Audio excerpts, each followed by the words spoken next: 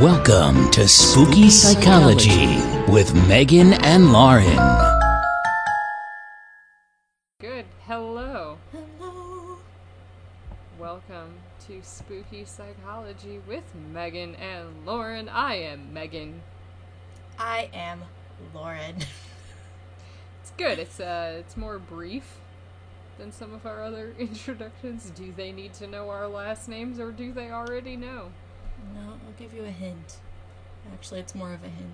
More than a hint. It's Malika. That is my last name. It's Malika. That's not even a hint. That's just the entire thing. That is the truth. That is the truth. My last name is Baker or Sowen, really. Depends. Here in Illinois, things are still closed, so, also, we're about to enter phase 3 of reopening, which gives us exciting opportunities. However, none of the places that are need to be open to change my name will be opening. So, good. Name change, still, it's the most annoying thing, because I can mail in the name change form, but I would get need back to you. Well, the problem is, in order to do that, I need a certified copy of my driver's license, which I can only get at the DMV, which is still not open, so I would need to bring all the paperwork and my actual license into the Social Security office, which is also not open, so, like, there's a lot of roadblocks. There's a lot of roadblocks. I had planned on changing my name, like, immediately. I mean, and that's something I'll say is, like, without the pandemic, that process is actually super annoying anyway, so I can't imagine what it's like now. I know, yeah. It's a little extra, so a little difficult to figure out what it is that I'm doing. But that's fine. One day I'll be Megan Sowen. In my heart, you're Megan Sowen. Thank you. Just colloquially, Yes. Megan Sowen. So we're very excited to talk about our subject today, but before we get into it, I think we have a shout out.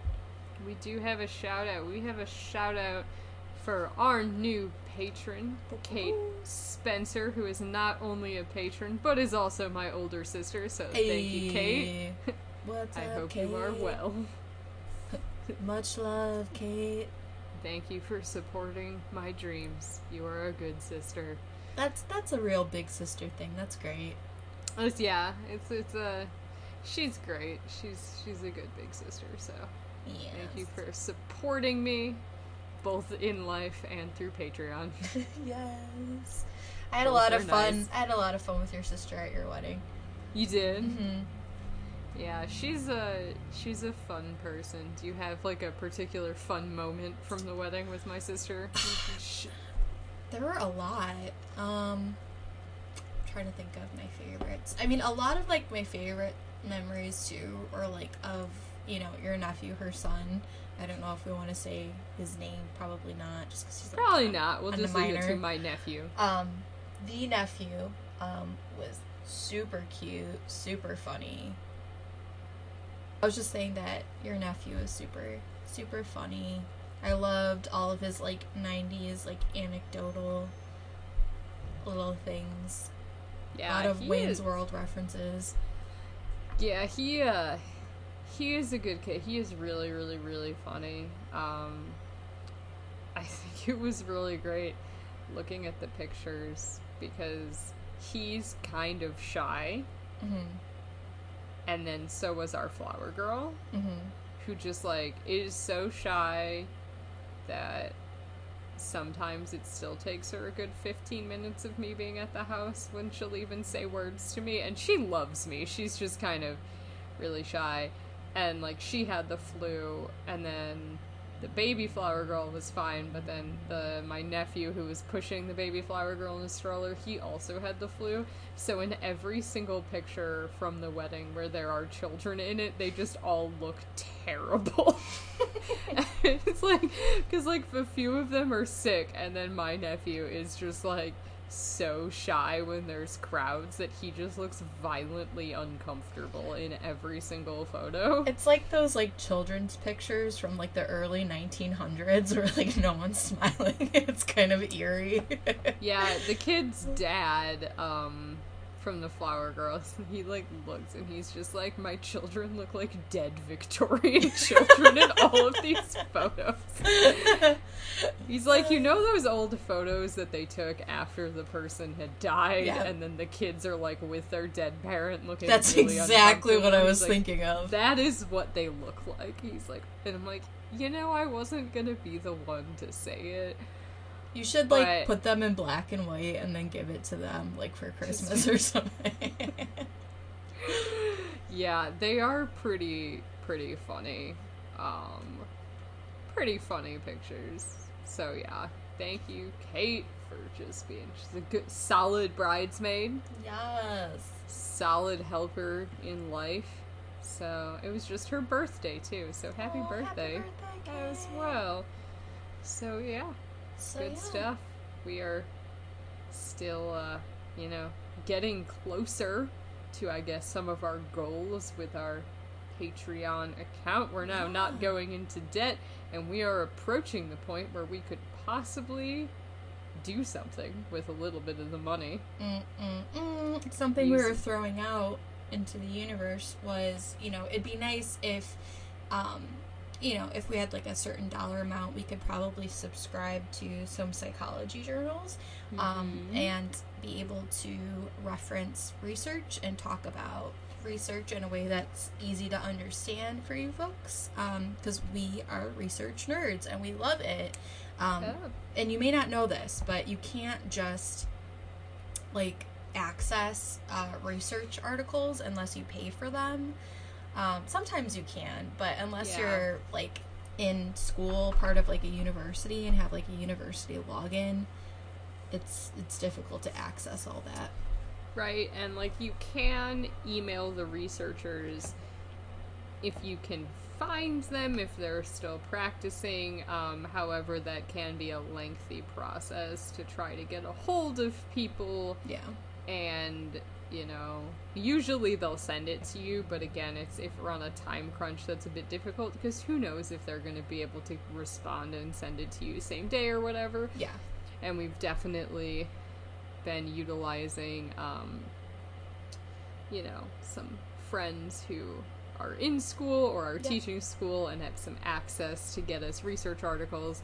So we greatly appreciate that, but we could possibly subscribe to a journal in the future, maybe buy some books. I have bought books for the podcast before. Actually, I have a few that I've found at half-price books. So, some additional money in our research budget would be lovely. Absolutely. And I mean, if it gets to this point where, the podcast becomes a little bit bigger, exploring merch, exploring, like, that kind of stuff. Yeah, I'm trying to think, what kind of merch would we do? I know in our first episode there was talks of a bathrobe. I mean, that would be, like, my go-to. Spooky Psych bathrobe. Yeah. Maybe I will cross-stitch a Spooky Psych something. Yes. Raffle Love that. it off. It's just a bathrobe that says spooky on the back. Ooh, that'd be great. I'd wear it. I would too. I would definitely We'll just, wear like, embroider little spoons on it as well. Watch next year around the holidays, Lauren and I will just exchange identical Spooky Psych bathrobes. End of gift. Actually, I did get you a bathrobe. You this did! year. My red one. I was wearing I it. did. We actually had to gut and replace all our plumbing. So, during that time, it was downpouring and I didn't have access to my hoodies, but I did have access to my bathrobe that you gave me, so I was sporting that all weekend. Glad to help. Also, very sorry that you had to replace all of your plumbing. I imagine that was a frustrating and expensive process. Yes, it was one of those things where essentially it was a project that we needed to get done. But we didn't realize, like, how lengthy it was going to be. It essentially took the entire weekend, and we didn't have access to our bathroom, so you can imagine how that went. So what was your solution? So, luckily, Nick's parents live 10 minutes away, so if we had to, specifically me, I don't do well peeing outside. Like, it just has never worked out for me. I end up, like, peeing on myself. Like in the backyard? Yep. That just doesn't work out for me, so Fair. I would mosey on over to their house. Luckily, it's easier for Nick to just pee in the backyard, so that was a thing. There's just... we were really roughing it this weekend. I mean, that is also just, like, an additional problem during social distancing and with everything going on, because it's like... I mean, we had not, like, you try your best to not see people, but, like, if they're doing work on your house, and so many places, like, you're not allowed to go inside of restaurants, so it's not like you can just, like, go to McDonald's and pee, or, like, if you're right near a park, sucks to suck, all the park bathrooms are closed. Yeah. So, you kind of have no choice. We were like that with laundry when all of this started, because we don't have access to well, technically we do have access to a washer and dryer, but they're not very usable. And so we rely on laundromats, and so we went to Tim's sister's house to do our laundry. Mm-hmm. Because I mean, they don't really, like, go places and see people, so they're a bit safer than, like, every person we could possibly encounter in a laundromat, Fair enough. And you just gotta make those calls. I mean, it's one of those things, too, where, we asked, like, the plumber, because we're just like, yo, like, we know what we're doing for our bathroom situation. What are you doing? Because, like, where are you going to the bathroom? And I don't know if this is, like, a trade secret, but I guess plumbers have a bucket that they keep in the back of their vans that they use. Oh. It's brutal. That's very sad. I know. I was like, you know what? I have a newfound respect for you guys. You're like, you are also welcome to pee in our backyard if you need to. If necessary, we will exit. We'll make this a comfortable situation for you. We will, we'll let you go. That is something, yeah. I mean, as much as I would love to own a home one day, that is one of the things that, as a renter, it is nice that, like, none of that stuff is my problem. Yes. Ever. And it's just like, you need to fix something, you get at it. I will sit here and do nothing. And call no one other than you. Although our complex is so shitty when it comes to the one time we've been here for more than 3 years, we've called maintenance once. Oh. Well, twice. We've called twice. Once was for our dishwasher leaking, and so, like, active leak in the apartment. It took 2 weeks, 3 visits to the office, and 5 phone calls to get someone to come fix our dishwasher. Oh, good. The other time was because there was a leak in the hallway that smelled like piss. So it was like, there's just, like, a puddle of pee and a leaking pipe in the hallway. So I was like, I don't know if you guys want to fix that. Probably some sort of health hazard, yeah. This is just how we live now. They put a bucket down. Oh, it got fixed, like, 3 weeks later. So... Now that you mention it, I feel like I saw that. I think you probably did. Yeah. Remember when it just used to leak all the time? Yeah. Yeah, there was this constant water in the hallways. Guys, I don't live somewhere nice, is what I'm saying. But also... Become a patron so we can make it move out. There is a reason why a housing fund was pretty much all we asked for the wedding. It's just like, if you choose to get us gifts, please just give us money. We want to move somewhere that's not here, but anywhere also, but here. Anywhere but, like, I don't know if we would try to own a home. It is a bit. there's pros and cons to each, I Yeah. suppose. But the whole, like, I guess we need to redo all the plumbing now. Well, that was one of those things where we do it, like, when we moved in. Like, eventually Yeah, we're gonna have to okay. do this because our house is from 1950, so it had, like, galvanized plumbing, galvanized steel. So we're like, okay, we're gonna have to do this. And for us, we really wanted to get that project done, you know, before having kids, just so we don't have to, like, you know, wash our newborn babies in, like, old plumbing water.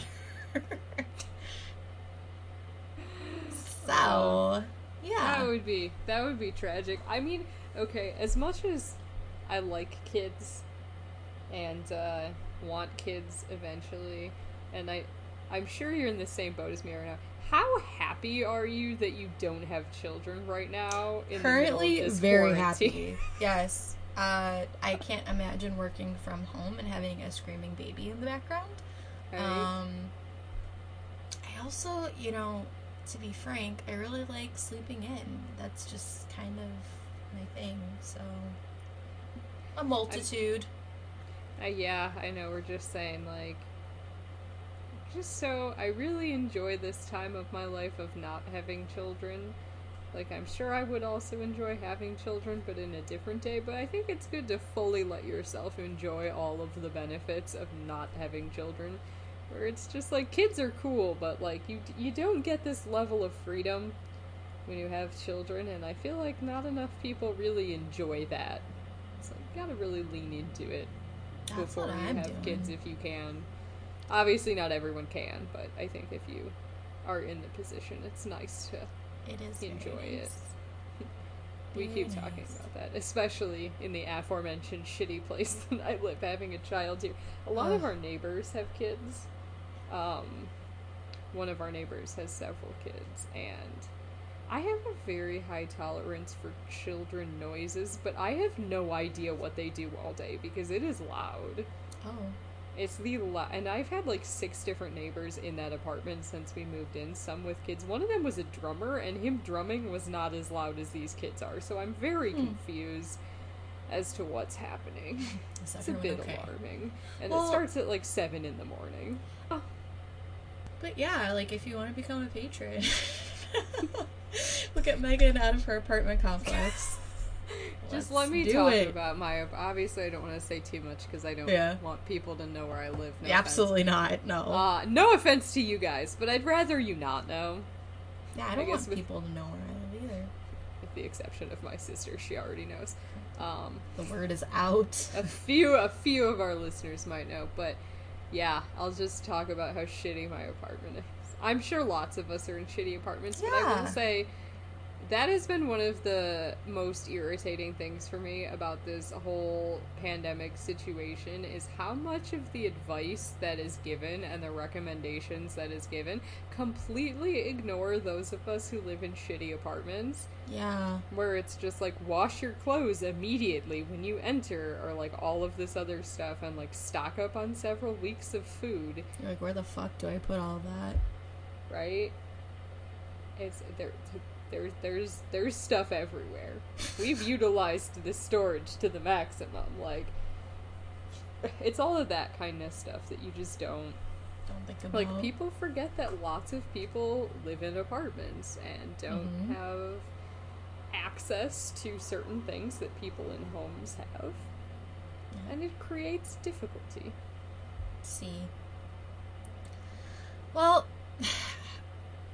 I don't know how to transition this. I don't know how to transition this either. I guess, you know, speaking of things that also deeply bother me and make me angry, this is really just a Megan's Rage episode. a bit. So today, we are going to be talking about, the colloquial name is Munchausen's, And or Munchausen's by proxy. They are depending two on the different things. situation. They are different things. And they're related but different. And the technical term is a factitious disorder. yes. So that's the actual word for it. For anybody who wants to scroll through the DSM and do them some reading. I mean, you have nothing else to do, so please do. Yeah, I mean, actually a lot of us are still working and still have plenty to do. Also, Lauren, I don't know if you've noticed this. How How much more housework do you feel like you have now that you're home all the time? Tons. It's so much more. It's excessive. So many more dishes. Yes. It's just like non-stop. When will the madness stop? Stop.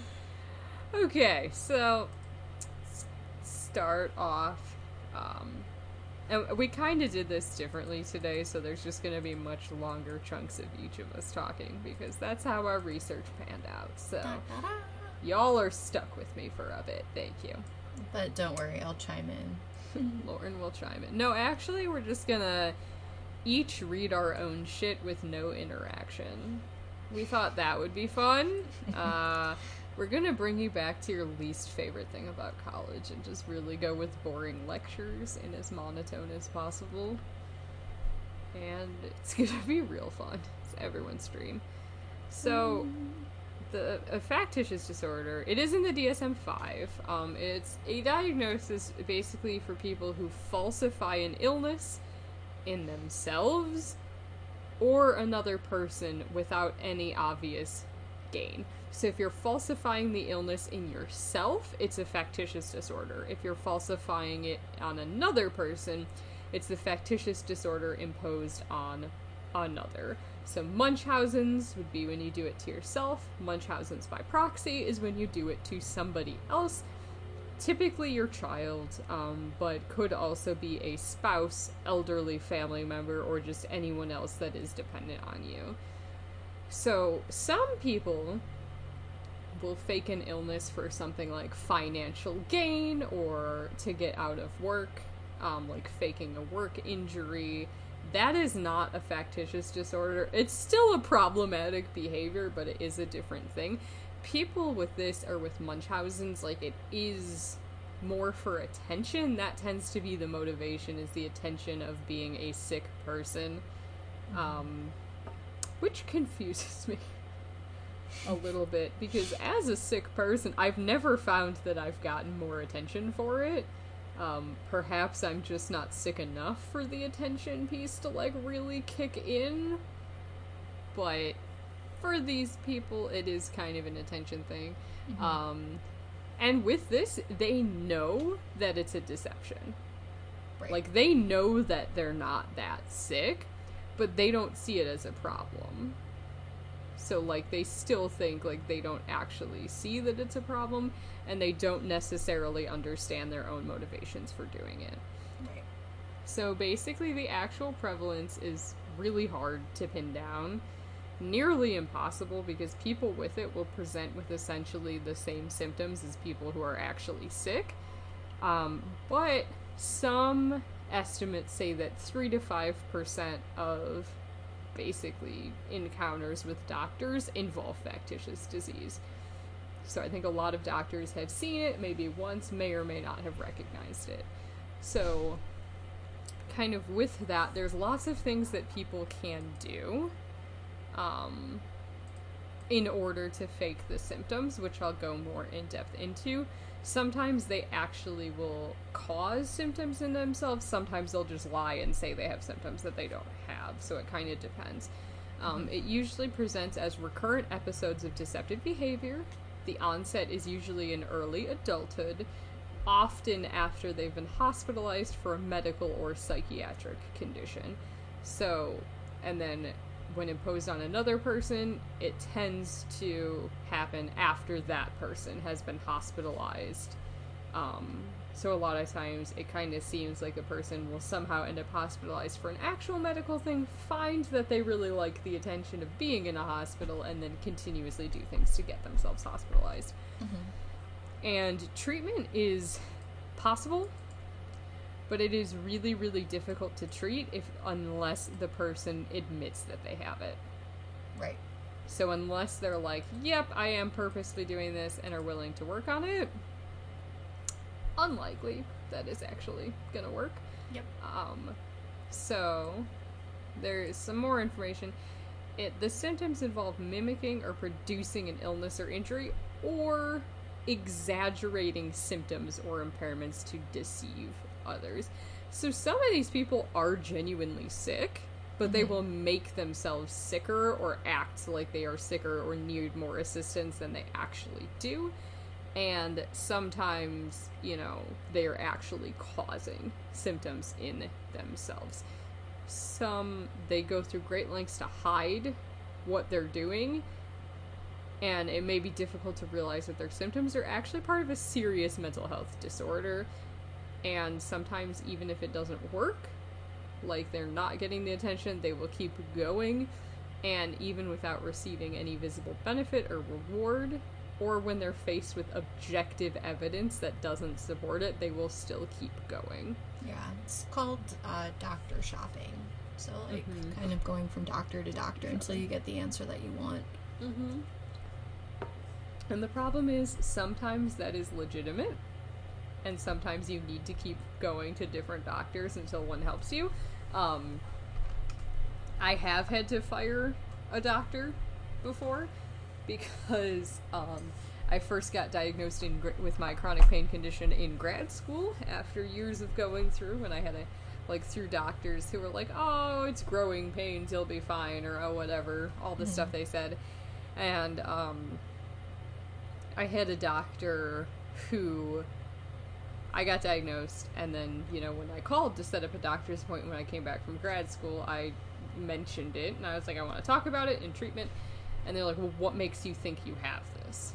He was like, well, I got diagnosed with it, here's the medical records. She's like, no, you don't have this, you're just depressed. So I did fire her for that. Oh, God. And I had to explain to her that the way she was diagnosing me with depression was not a valid way of diagnosing someone with depression. It was a 5-point scale, and because I said I had physical pain and had felt sad in the last month, she said I was depressed. Which is not a valid way to do depression. So every once in a while, you do actually have to fire a doctor. And this is one of the tricky things, and I think Lauren and I can speak to this a bit as people with chronic illnesses who have had some negative experiences with doctors, some positive experiences, is that some people will pretend to have, specifically the illness I do actually have is a pretty common one that people will pretend to have, which is the most frustrating thing, because when your doctors see people who don't really have it or who are exaggerating symptoms, they are much less likely to believe people who actually do have it. Yeah. And so much of this is causing problematic things in there, and it's taking behaviors that are adaptive for people who actually have chronic illness and making them be seen as a very negative thing. But also, you might not have to doctor shop so much if there weren't people who were pretending to have your illness in the first place that's making doctors wary of you. So it is a really complicated issue. Absolutely. But there's a difference between firing your doctor for not listening to you at all and for just being like, no, you don't have it. I think she told me it wasn't a real thing, or that I was too young to have it, or some nonsense like that, which is not true at all. I mean, I've had to fire a doctor before because they, simply, did not listen to what I was saying and, the nature of, my disorder, and it caused me to relapse and have a visit to the emergency room again. And it was just, one of those things where it's if you would have just listened to me and understood that I have, these risk factors to get more blood clots, you probably wouldn't have put me on that medication. But I think the other problem is doctors who don't collaborate and speak to other doctors when it's not really their specialty. Yeah. So, doctors are problematic at times, but the people who mimic disorders do. And I understand, of course, they do have a very serious mental illness that needs treatment, but their actions do directly negatively impact the lives and treatment options of people who have chronic illnesses, and I think that's something that a lot of times people with Munchausen's wouldn't consider. Right. The impact that it is having on people, and that it is something that could harm other people as well. For sure. And so some signs and symptoms, and this is all from the Mayo Clinic's information on here, where I'm getting all this stuff. So extensive knowledge of medical terms and diseases. A lot of people with Munchausen's do their research or have worked in a medical facility before, and so they know a lot about different things, and they know a whole lot about specific medical terminology, so they will use that in conversation that most people would not necessarily use. They have vague or inconsistent symptoms. That is why I think a lot of the go-to for people is saying that they have the disorder that I do have, because it is the most vague bullshit syndrome of all time, quite frankly, and it sounds made up, and I get it, because it's inconsistent and it changes all the time. So the kind of just, like, vague things happening. Conditions that get worse for no apparent reason. Things that don't respond as expected to standardized treatments. So treatments that work really well might not work. That's a bit of a red flag. Seeking treatment from many different doctors or hospitals and using fake names. Which is also a concern for abuse. That's also a red flag that the person is being abused. Multiple hospital visits, multiple different doctors, and using fake names. That is something that women who are in domestically violent relationships, or men who are in domestically violent relationships, or children who are being abused will often do that as well. So it's always a red flag. It may not be a red flag for Munchausen's, though. Just something to pay attention to. Right, like something that is inherently suspicious. Reluctance to let them talk to family, friends, or healthcare professionals. I will say, speaking as a person with an actual chronic illness that's been diagnosed by 8 different doctors at this point in time, they can all talk to each other. I have no issue if they all talk to each other. Yep. They can talk to my husband, they can talk to my mom if they really want to. I'll sign paperwork for them to talk to whoever they want to. I really don't care. Right, you just want the treatment and you want to feel better. So it's like, sure, if you want my husband to verify that I'm in pain, by all means, ask him as many questions as you want to. If you want to see any of my medical records, I will print them out and bring them to you. It's, I think it's kind of a thing that when you do have a chronic illness that requires multiple doctors to treat, you get used to always signing releases for paperwork. A lot of times you have to bring it or fax it ahead of time, so you get used to doing that. That's like a pretty standard chronic illness thing. If you're relatively healthy, you really don't necessarily have to do that, but if you have any medical condition, you're pretty used to signing releases and bringing paperwork and all of that. Because there's so many different, like, specialists, especially, like, with, different, like, autoimmune disorders, like, like, I have a hematologist, and then I also have my general practitioner, and, there are certain times where, like, oh, do you want to go speak to, like, a rheumatologist? So... You want to go talk to this person? Because why not at this point in time?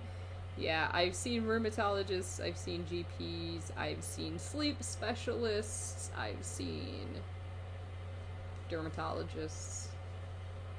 I've seen lots of different people. And most of them I see within the same medical system, so they can just download the paperwork. I'm just like... I highly recommend that to anybody who's chronically ill. Get in with a group where you can just stay in the same building. Where they can just open up your medical record and read through it. And it's the same place where, like, at one point in time, I'm just like, look through my medical record. I was born in this hospital system, so you can just check in and see how that went. And, like, you want to know about the time I dislocated both of my elbows when I was 3? Just Google it. It's in there. Like, you can find it all. Read through everything. I've seen other doctors because of insurance issues, but for the most part, they can all see it. It's great. Frequent stays in the hospital. Yeah. And if you're, a pretty healthy-minded person, being in the hospital is awful. Most people do not enjoy being in the hospital. No. See, and that's something that I find so interesting, particularly with the illness that I do have, when I see people saying that they're hospitalized for it again. And I'm like, I can't even get... who are these doctors that are hospitalizing you for it? Because I can't even get extra tests run Like, where are all of these? Like, this is not something that requires hospitalization pretty much ever. Like, my condition is painful and annoying, but pretty much will never lead to me being in a hospital unless I happen to get injured. That's the only way, and that would be like an ER visit, and that's happened. But, like, but they're not gonna admit me for this. I'm like, I'm in pain, and they're like, that sucks. Go home. That's pretty much what I get. So it's that one I find interesting, especially with certain conditions where it's like, I don't even understand how they're getting hospitalized for it. I think part of it must be like the scaling system that doctors have, where they're like, okay, rate your pain from like 0 to 10, and I think maybe like if you're like, oh, it's like a 10, maybe like liability wise they have to send it. I don't know. Maybe because I know even after I got into a car accident, I was like taken to the emergency room on a stretcher. They refused to give me pain medication because of my condition. Yep. Because they automatically assume that you're drug seeking. Oh my god. With mine. So yeah, after 4 hours, CT scans and everything else, I literally had to tell them my pain was at a 7 before they would offer me anything. But I have the misfortune of both having a vague chronic pain illness and also having a sensitivity to ibuprofen. Which is also a red flag in the emergency rooms, because it makes my stomach hurt really bad. It's not even that bad, I'm just like, my stomach hurts. And then Tylenol with codeine makes me vomit, but Tylenol is fine, Aleve is fine.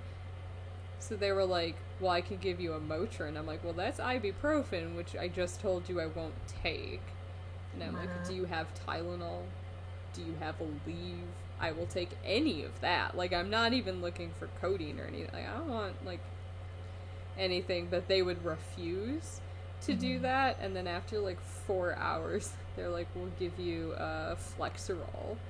And then they're like, you have to be so careful because this is going to make you pass out. I'm like, really? Because I took Flexerol at this dosage every single day for a year.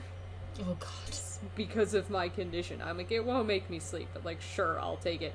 And it's like, that's all they would do. So that's kind of like an interesting thing, because enough people have presented with this, with claims that didn't make sense.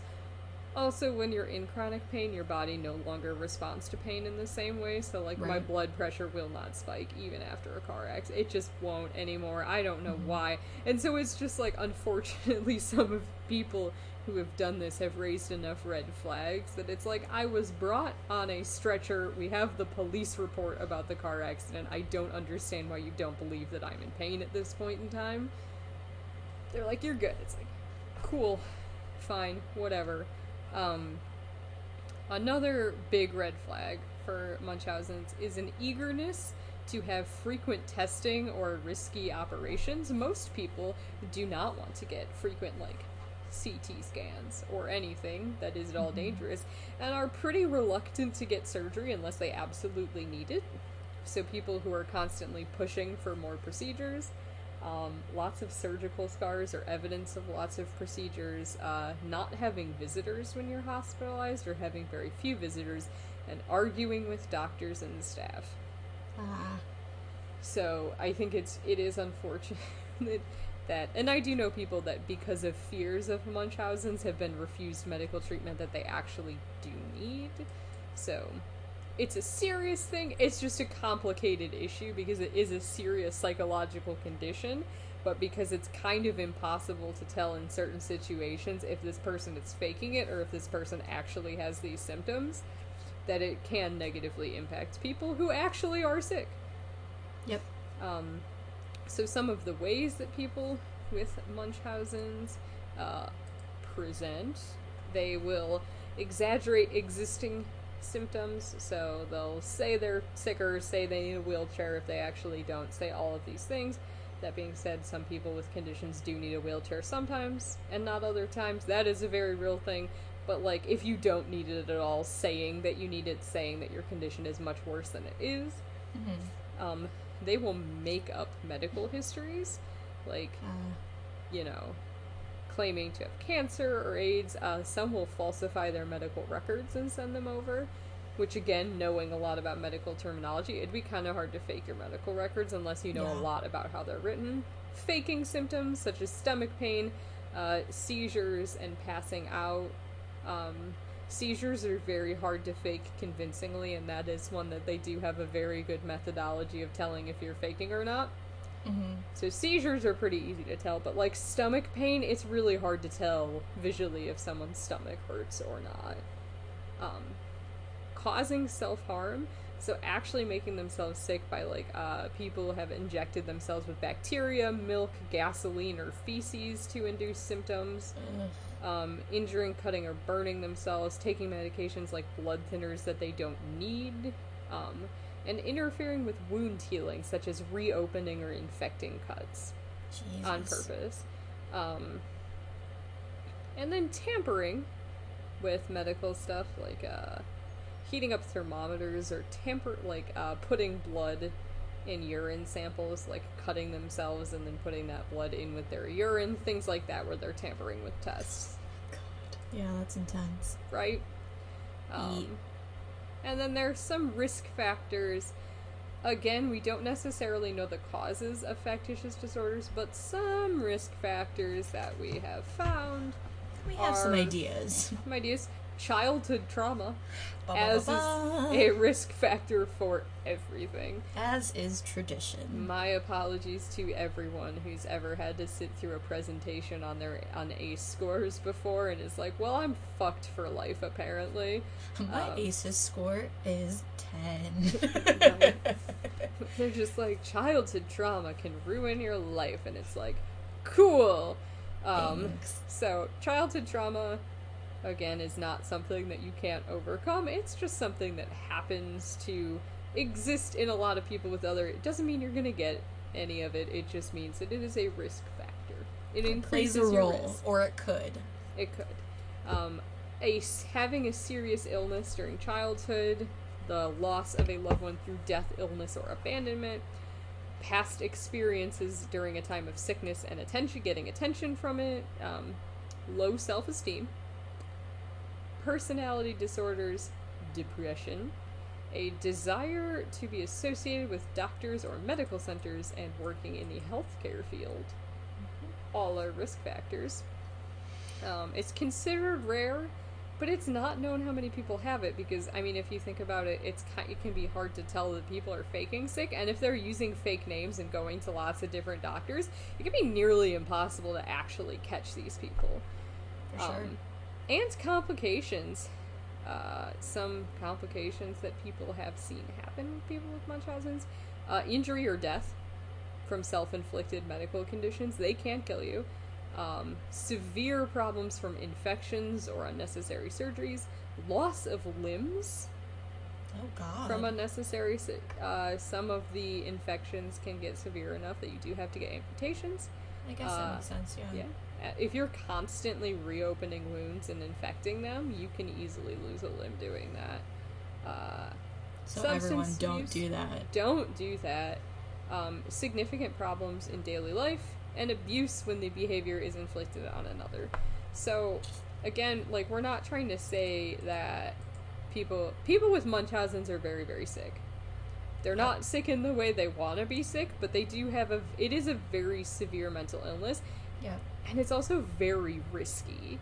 Right. It's a very... When considering all the lengths that they'll take to get this type of attention, it's very sad.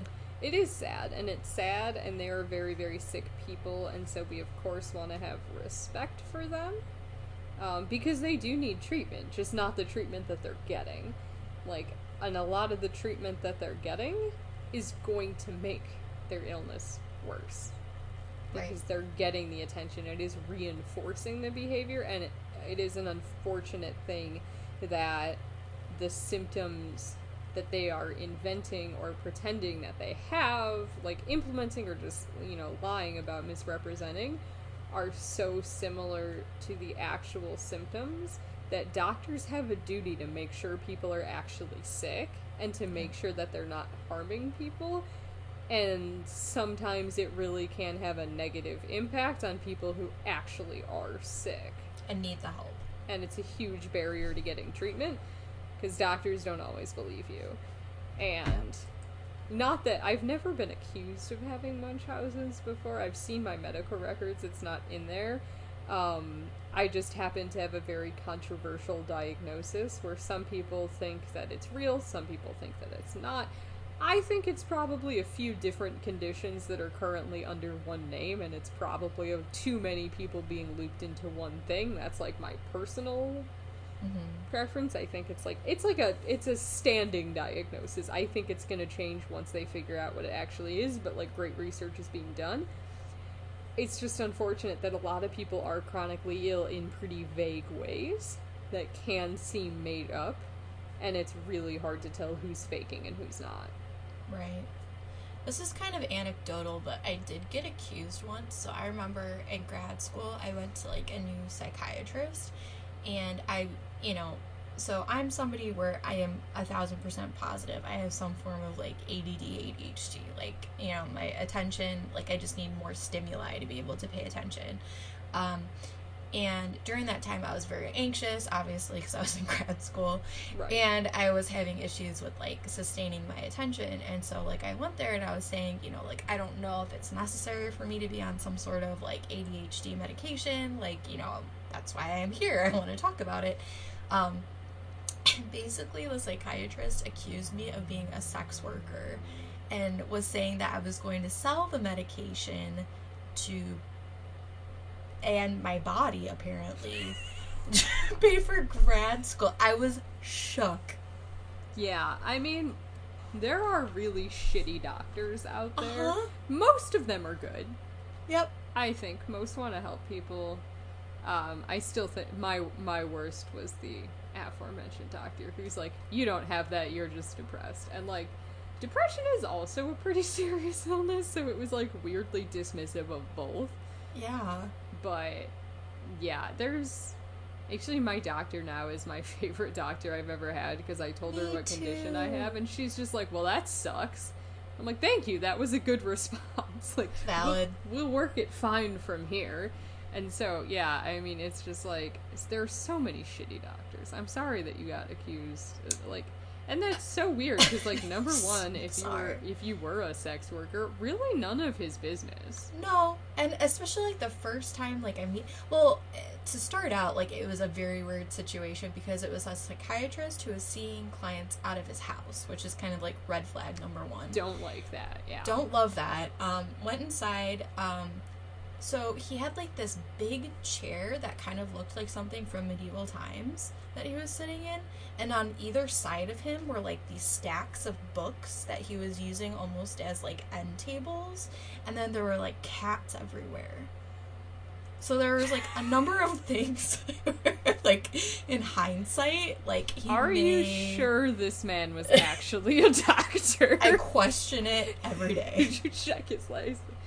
Yeah, I don't know. I have such mixed feelings about mental health practitioners who me too. will do that out of their home Obviously, a lot of us are doing in-home stuff right now via telehealth. That's completely different. But, like, would you ever consider seeing a client in your home? No. Absolutely not. No. Like, I love my clients and I trust them, and it's nothing, like, against them, but it's just one of those things where it's like, there has to be a boundary there. It feels like a weird boundary issue. Yeah. Because I do remember seeing someone in their home and, like, seeing their children. Very I'm odd. just like, listen, I'm a very trustworthy individual, but now I know exactly what your kids like and what their names are, and a lot of their likes and dislikes. A lot of just, like, your personal information that just happens to be there. And it's just, it feels weird to me. It feels like it's a strange boundary. And I'll tell you what, I had a period of time where I was practicing out of another clinician's home, and that was weird for me as, like, another, like, therapist. Mm-hmm. Where I was like, this is strange. Like, I don't like this.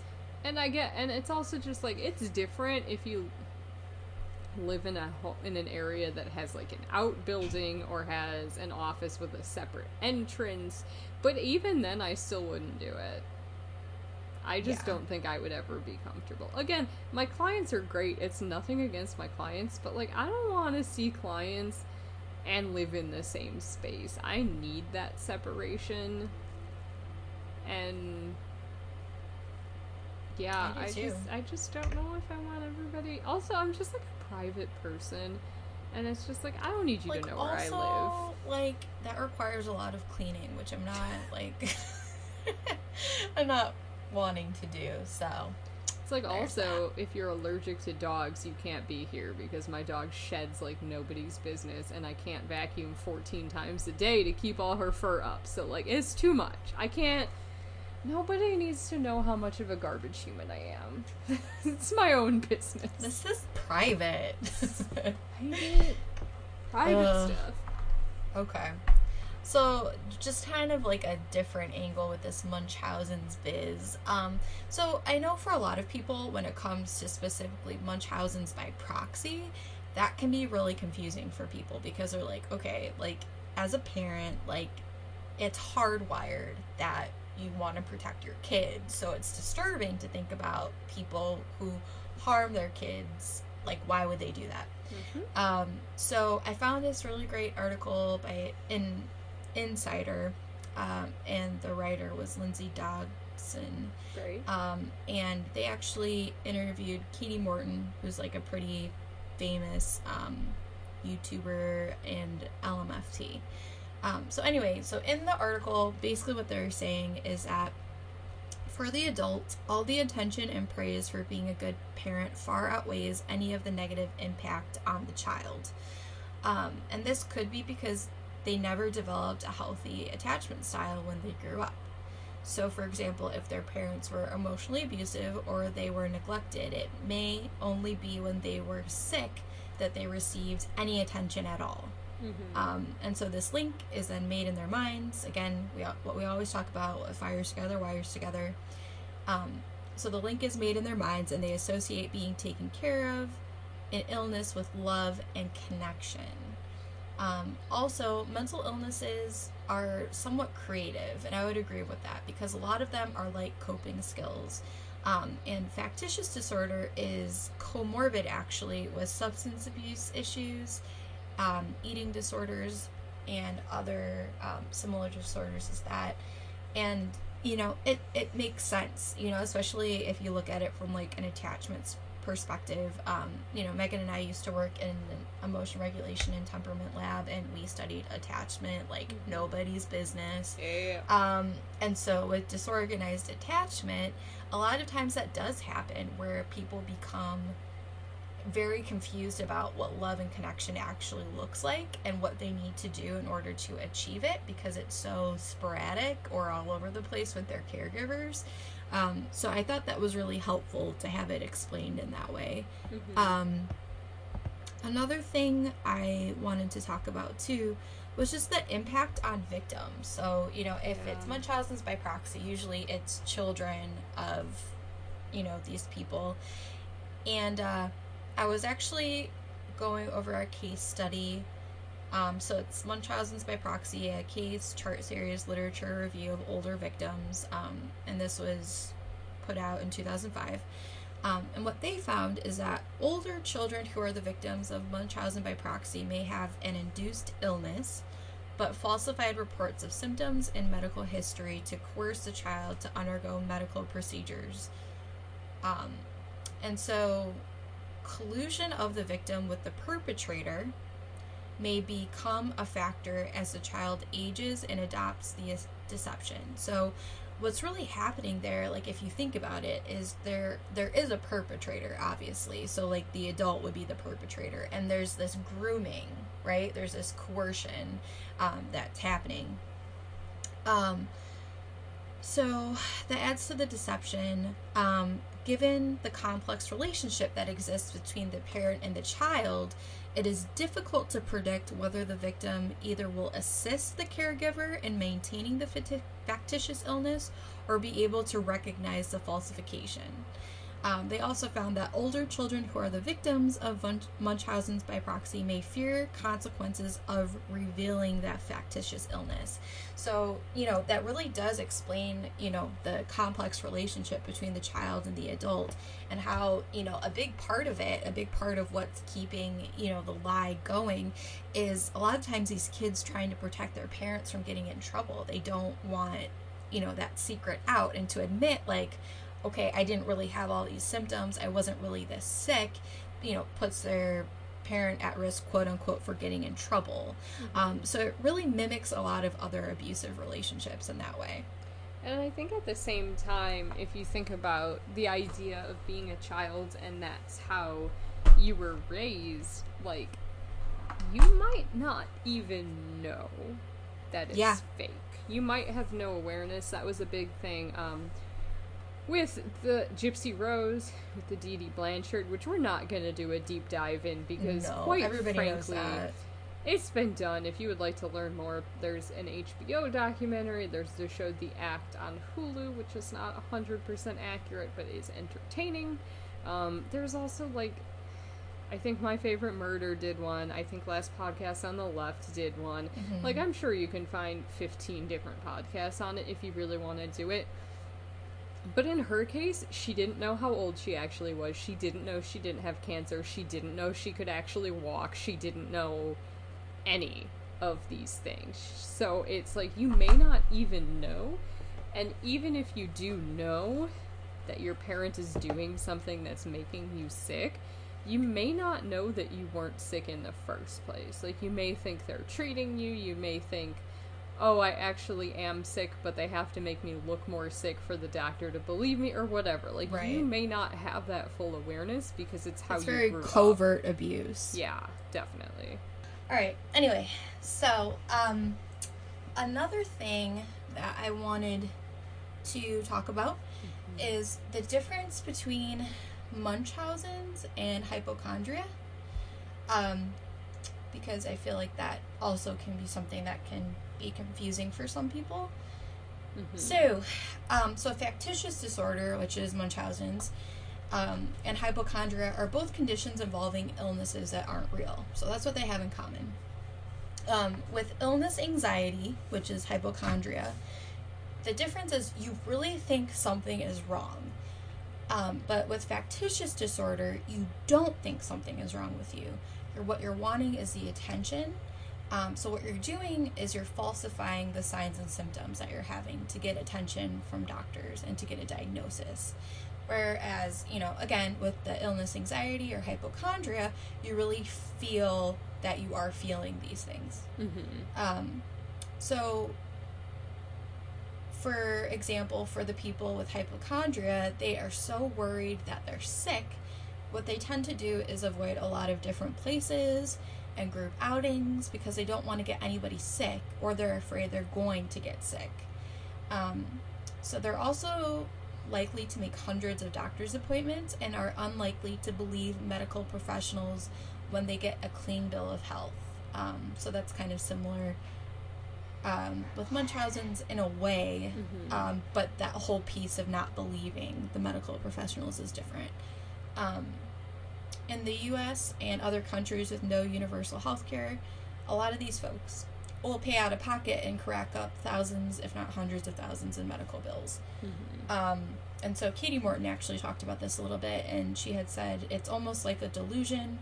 It's somewhere in that firmly held belief that you're going to get sick or you are sick. You're just ruminating thoughts like, oh my goodness, this could be happening.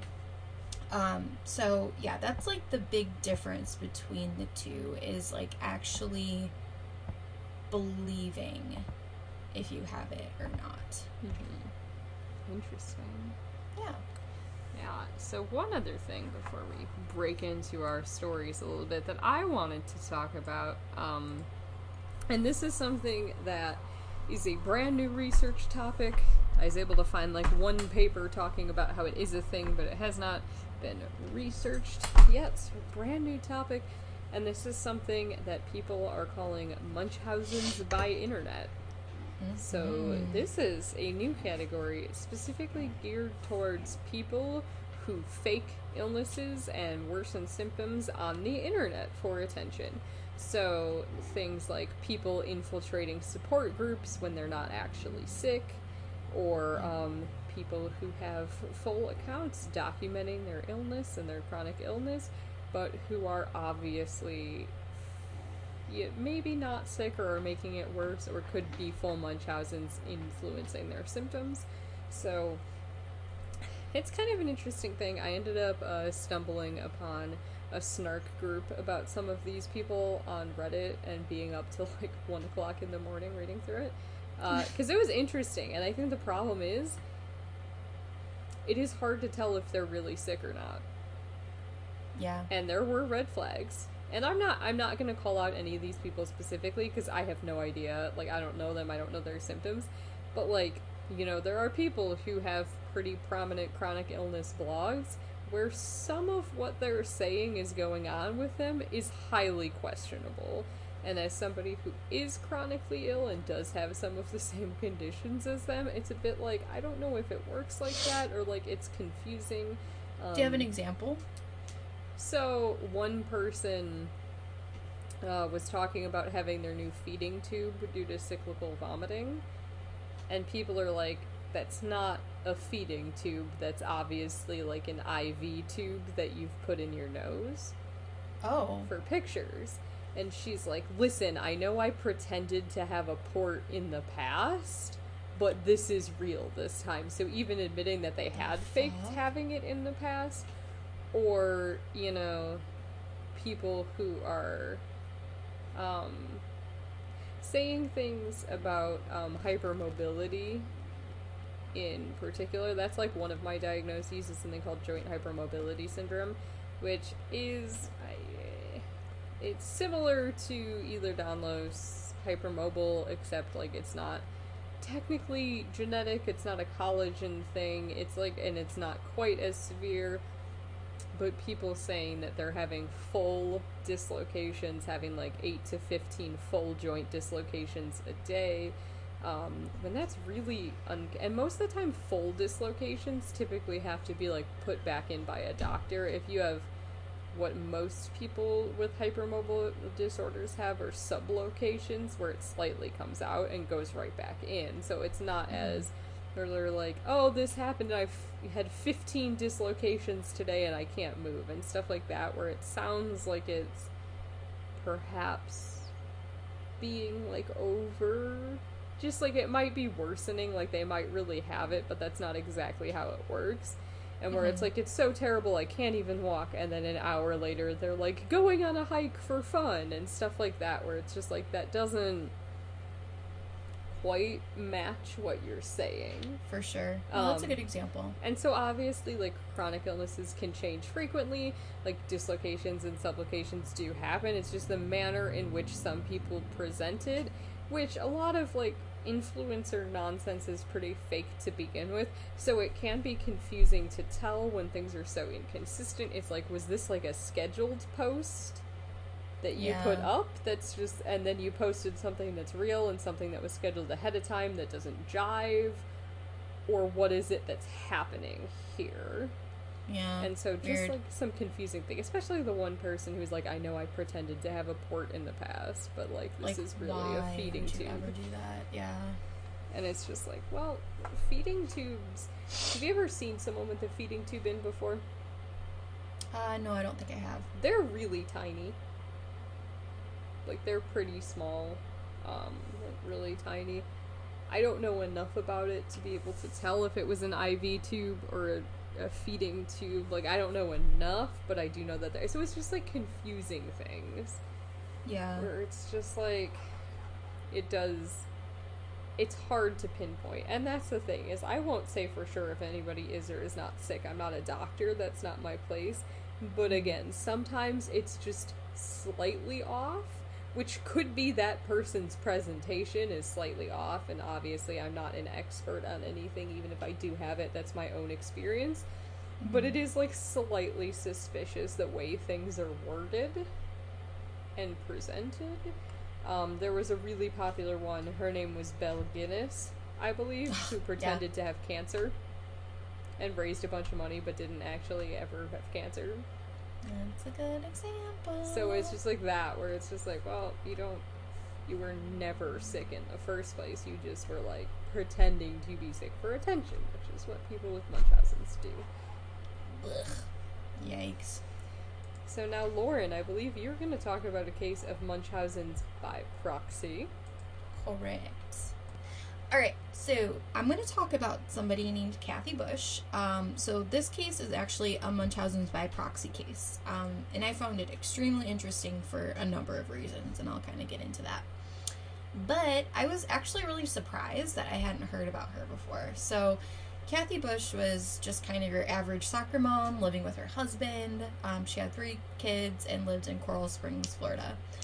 So her 2 sons were both healthy, but she had a daughter named Jennifer, and she was plagued with health issues from a very early age and underwent procedure after procedure and hospitalization after hospitalization. And so what ended up happening is Kathy Bush and her family had to deal with the humongous medical bills. And because of that, Kathy advocated for healthcare reform and spoke very publicly about this. She definitely became ahead of that policy, and, you know, spoke publicly about her daughter's illness, which, you know, to this day, you know, she had referred to it as a mysterious stomach ailment. So Kathy's efforts actually made national attention. So in 1994, she visited the White House. She testified at congressional hearings, and Jennifer actually met with the First Lady at the time, Hillary Clinton. So, you know, she definitely got a lot of notoriety from this. Then, reportedly, it kind of came out that Jennifer had been reportedly hospitalized more than 200 times and survived more than 40 surgeries in the 8 years that she was alive, which is crazy. So, you know, just kind of like looking at those numbers, it's kind of like, wait, like what's going on here? So then everything changed in 1995, so the year after she visited the White House. Jennifer was removed from the home, and Kathy ended up being arrested and accused of faking and causing Jennifer's ailments. So Kathleen was arrested on charges of a bizarre form of child abuse, of willful torture, quote unquote, accusing her of making her daughter sick by somehow poisoning her with medications and allegedly contaminating her feeding tubes, perhaps with feces, according to a 40-page police affidavit.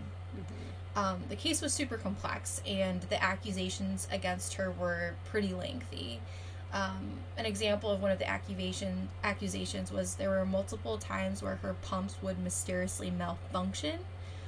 She would go from being completely healthy and happy to being sick like clockwork, quote unquote, when her mother would arrive. Her levels of drugs would skyrocket for no reason, even after medications were discontinued.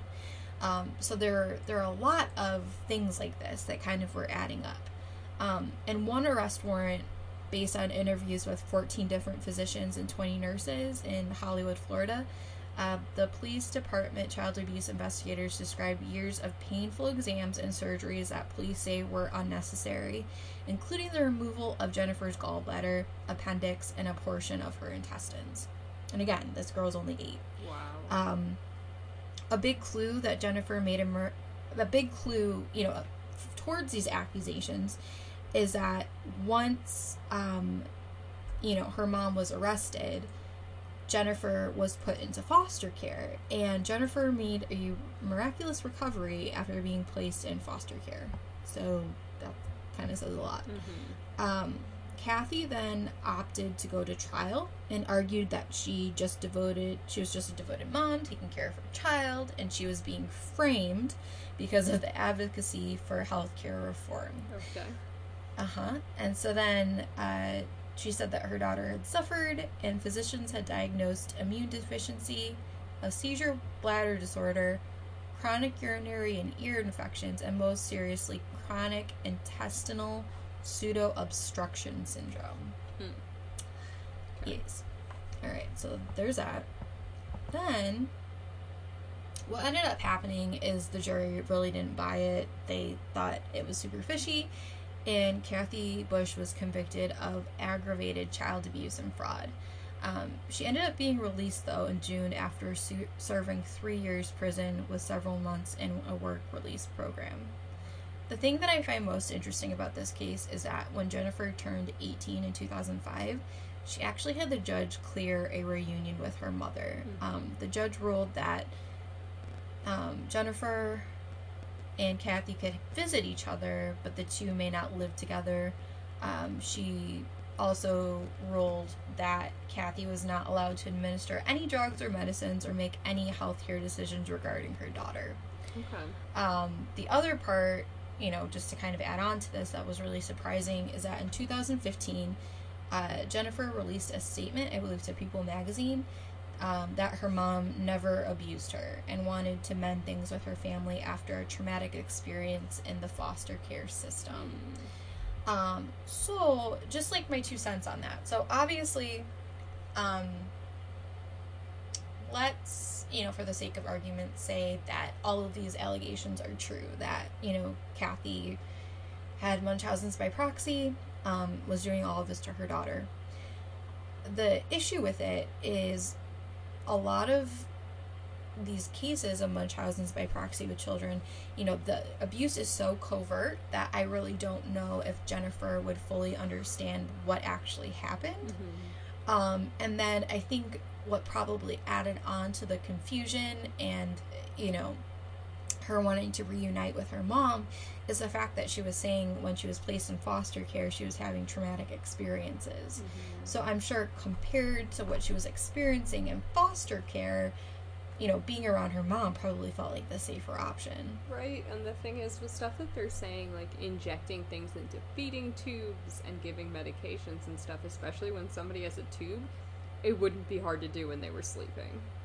Absolutely. There's so many ways that, like, you could do it without the child knowing it's being done, that she probably genuinely believes that she wasn't abused, or she just may not consider it abuse. It is a complicated issue, and again, what you grow up with, you tend to think is normal.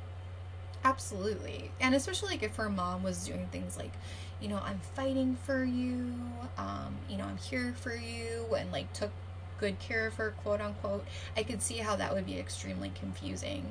And I think, it's pretty clear too, like within this, that if, Kathy truly does have Munchausen's by proxy, obviously she's getting the recognition of, wow, like she's taking good care of her daughter, but then she was getting all of that public attention too, related to healthcare reform and being able to see, Hillary Clinton and like all of that stuff. And I'm sure if, she does have this disorder and she is really that sick, it might be one of those things where it's like, oh, well, if my daughter's better, I'm not going to get this type of attention anymore. Absolutely.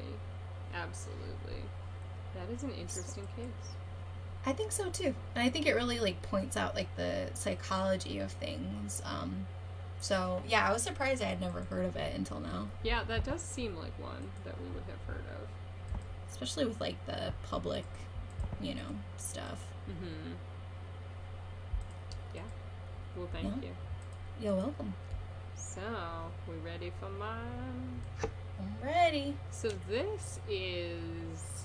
I'm just going to be doing a case study, actually, so we don't know who this person is, the mystery person. I love a case study. This is a clinical case study from Baylor University. It's by Adriana Savino and John Fortran, MD, some doctors over at Baylor. And so they actually had a list of 6 cases of Munchausen's disorder that they identified, that they did the case studies in this, and talk about these are cases, they all have to do with people who had long-term diarrhea, and this is the case of one of those. They just referred to her as patient 1. She was a young female. All we know is patient 1. Okay. So this all started when she had reconstructive jaw surgery and began to have diarrhea a few days afterwards. Wow. So, had surgery, started to have diarrhea. They did evaluations at 2 institutions to figure out why she was having diarrhea. They could not figure it out. And then after a year of her having diarrhea, she was referred to the Baylor Medical Center where this started. A year of having diarrhea, that's awful. A year. Yeah. A year after the onset of it. So we don't know if she was having it all the time throughout or what was happening. While she was there, not to get too gross about diarrhea here, but this is a medical discussion, this is a medical case study, so we're going through the medical details to demonstrate the lengths of what's happening. So typically, the weight that a woman will poop out every day, I'm trying to think of the more, like... Expel, thank you, that's what I was thinking of. The weight of the stool that the average woman expels during the day is 87 grams a day, plus or minus 8. Okay? The amount of stool that this woman was putting out per day was 1,008 grams. So typical is 87 plus or minus 8. She's in the thousands. She's over 1,000, so she's pooping quite a bit. They look at all she is. That's so much. I googled it. I did a little translation. That is like 2.2 pounds. Yikes. Daily.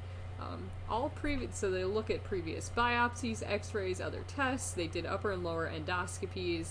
They found nothing. They asked if she took laxatives. She said no. And a urine and stool laxative screen was negative. They didn't look through her belongings, and she was sent home with advice on symptom management. Okay. Then a year later, so 2 years after the onset of the diarrhea, she went to another medical center. The tests were repeated. No diagnosis was found. However, after a colonoscopy, she had severe bleeding and required multiple units of blood, which again is showing how significant and dangerous this disorder can be, because like even those medical procedures, there's always risks that can involve. So she lost a lot of blood, had to get blood transfusions. And after a few months, her weight had dropped to 108 pounds.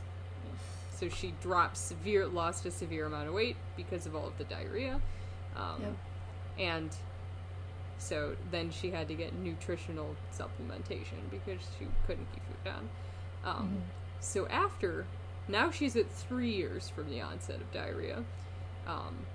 She returned to this facility, the Baylor University Medical Center, but they had found, before the last time that they were there, that the screen that they were using for laxatives was not accurate. So they do a screen again. They had her urine analyzed with thin layer chromatography, and it tested positive for laxatives. So this kidding. What was that? I was like, this bitch. They're like, she's had laxatives. So we found it. They found evidence of the use. So then they're kind of going through. They had to decide whether or not they were going to confront her with their suspicion that she was causing this.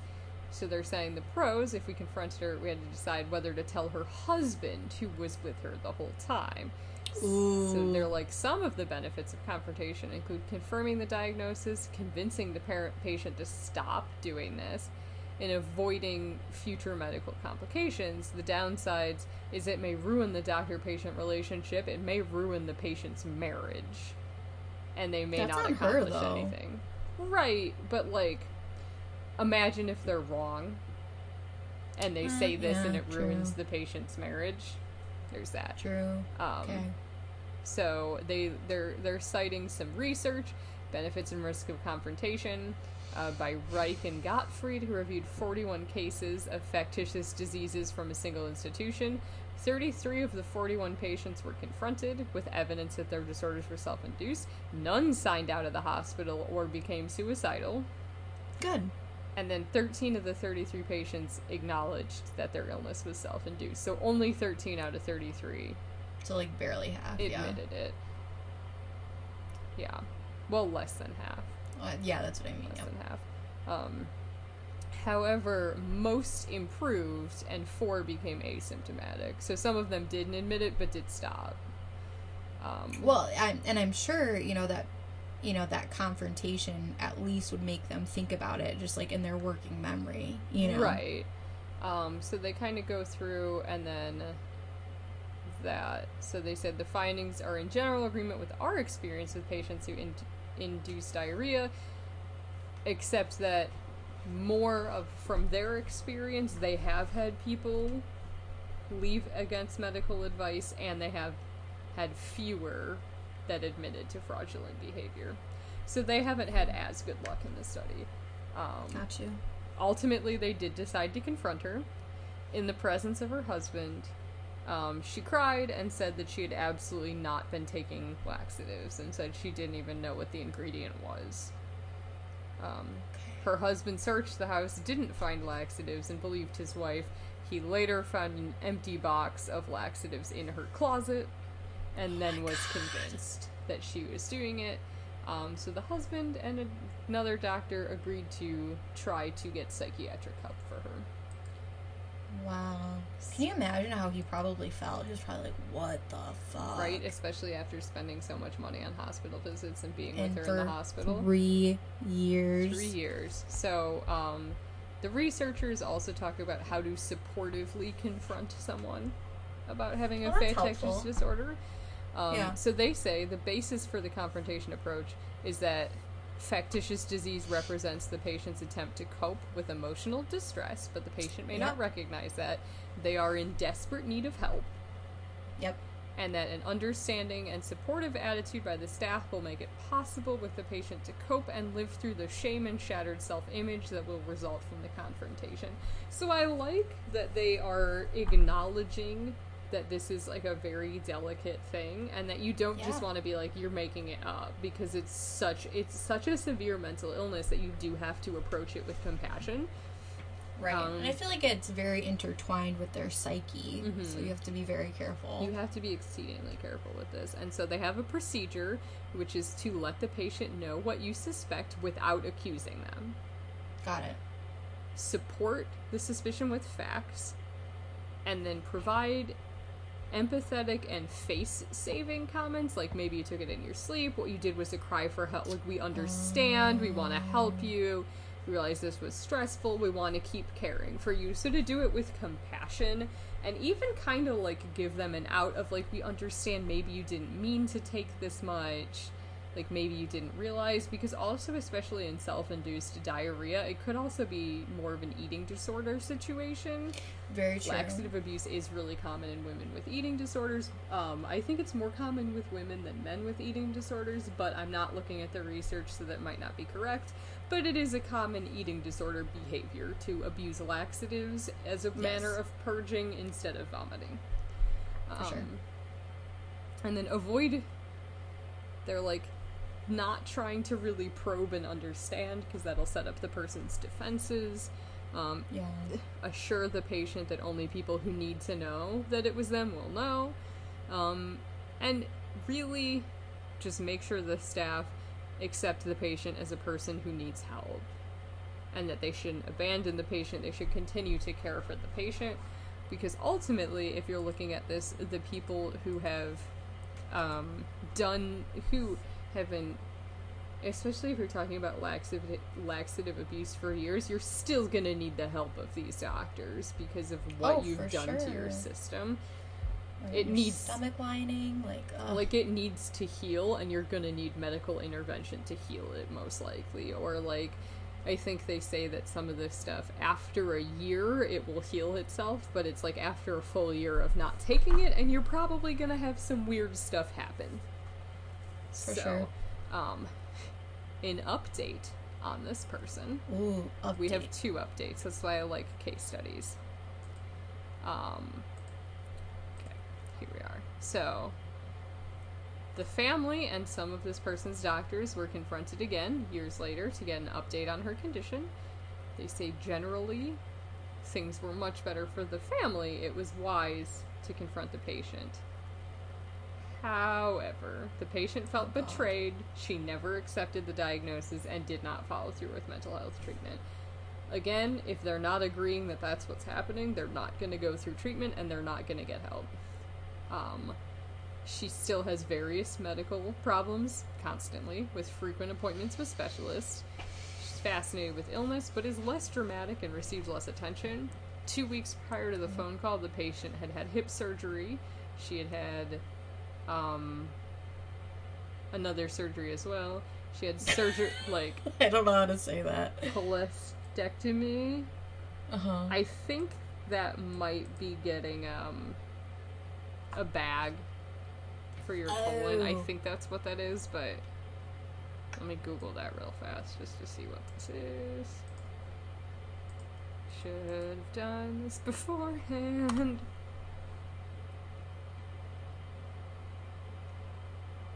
Oh, it's a gallbladder removal. Okay. Ooh, She got had her it. gallbladder removed. This is a medical journal, which is why they didn't just say gallbladder removal. Like, everyone knows this. Yeah, she had already had surgery to correct damage from teeth grinding. They were told that she's probably not taking laxatives anymore, but several times a year has serum potassium is low. They found diuretics in her urine. It seems clear that she is not cured, and her compulsion to be sick continues. Shortly after the patient left to return home, they spoke again or they had also spoke to the family to try to determine the motivation for the laxative use. They were told there was no evidence of an eating disorder or sexual abuse. Okay. For 6 years, the patient had worked in a doctor's office. They were told she's always been a great believer in medicine and she doesn't see the risks. She's had multiple orthopedic surgeries without any clear need, and the jaw surgery was done for questionable reasons. So the surgery that started this all off, they're not sure if she even needed it. Got it. She was the center of attention. She's married to a loving and caring husband, but is unable to have children. The diarrhea started about 3 months after her diagnosis of infertility. Oh. So... Ba-bing! I think we targeted it. that could be the stressful event. They're like, parenthetically, it is interesting to note that factitious disease often begins shortly after a stressful event. So if you think about it, if you are someone who really does want children, finding out that you cannot have children is a distressing thing to have happen if that's something that you really For felt sure. strongly about. And that... And it could start, like, creating, like, almost, like, this unhealthy relationship with your body, you know? Yeah, and so that very well could be where this started for this one woman. And so, again, I think that demonstrates kind of psychologically where it's at, but also the lengths that people will go. Like, just try to imagine having diarrhea for 3 years. I can't. Like, that's literally awful. I would be the worst person to be around. Like, I couldn't do that to myself. No. And, I mean, and that's the thing, is the lengths that people with Munchausen's go to induce illness really demonstrates how psychologically ill they are, because they're doing things to themselves that I don't think most people could do. Well, and it makes me wonder and kind of speculate, too, like, about, like, her situation with infertility. Like, I wonder if, as they're going through with it, or just, like, finding out, like, okay, like, we can't get pregnant, I wonder if, like, the husband didn't have, like, as intense of a reaction, or was like, oh, you know, like, it's okay, like, whatever, and, like, wasn't supporting her as much as maybe she needed to be supported, and so she kind of turned it into this thing where now he's, like, supporting her, like, excessively for, like, a different reason. Right, and, like, it is, it's a complicated one, because it's so intense, like, what she did. Yeah. Like, that's a very intense reaction. For sure. But they were, some of the people who they cited in this study had their, like, frequent diarrhea symptoms had been going on for over 10 years before they figured out that it was Munchausen's.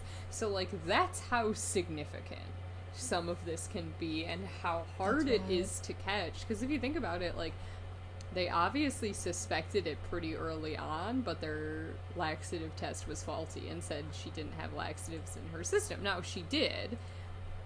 But, like, especially if you kind of start to get called and then they don't, like, the tests back up that it's, you know, is something wrong with you. It's just really interesting to see the lengths that people will go to and just how severe the illness actually is. Agreed. So, Totally yeah, agree. that is that case study. Damn. Well, right? there it is. Yeah, I mean, I really wanted to just talk about, like, Munchausen's in and of itself, because I think usually when you hear about it, you only hear about it in the by proxy form. For sure. Because I think when it's like, oh, it's a child abuse thing, I think people find it a bit more interesting. And, Yeah. like, when you look at it with just regular Munchausen, it's just sad. Like, Yeah, I it's feel very sad. for these people going through the lengths to hurt themselves and to appear sick. And, like, Yeah. I mean, I don't get it. I think especially as a chronically ill person, it's hard to imagine wanting to live like this. Right. But it's important to have compassion. Because they're Absolutely. very, very sick people. They're just not sick in the way that everyone thinks they're sick. Well, and I think there's, like, an important message there, too, of, like, when people are suffering and need help, it's important that we give them the proper amount of help and recognition, because I really do feel like that's a preventative measure from a lot of, like, other things happening, whether it's, you know, Munchausen's to get attention, or, you know, other ways to hurt themselves or get attention that cause harm to themselves. Right? So, Attention-seeking behavior is intense. I mean, we know them, we've seen them. We all... Ugh. Yep. But yeah, guys. Alright, so some good shit. Megan, do you have anything?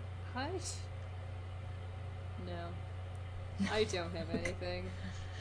I'm trying to think. Not right now. Good shit. Oh, so one good shit thing is, obviously, with, you know, this pandemic, there are more available, like, webinars and things like that. I got just trained in a webinar, for EMDR, so that I can successfully do it over Zoom, which makes EMDR more available for my clients, so I don't have to be in person to do that. And I also learned a technique that is especially terrific for OCD and phobias. So I'm very excited about that. I'm just very excited for, you know, this opportunity that people are creating to just share knowledge right now. And, you know, what was nice about it, it's, you know, this training, I don't know if I would have been able to afford it originally, but I feel like people are just wanting to, like, share more knowledge, and I feel like that's really cool. Yeah, they've definitely slashed prices on online trainings. I have 2 different 40-hour trainings I'm working on right now. So, yeah, the training is good. I think there's a lot of good opportunities for learning right now.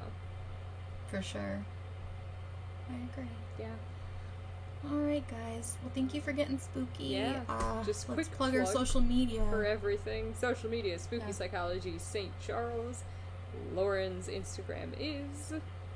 Lauren, Luren _Mollica, MOLLICA LMFT, and that's at Instagram. Instagram, mine is Megan Baker, LCSW. We will have a link to our Patreon, as well as our sponsor, TheraBox, for self-care stuff. So we'll have that all below. Support us if you can.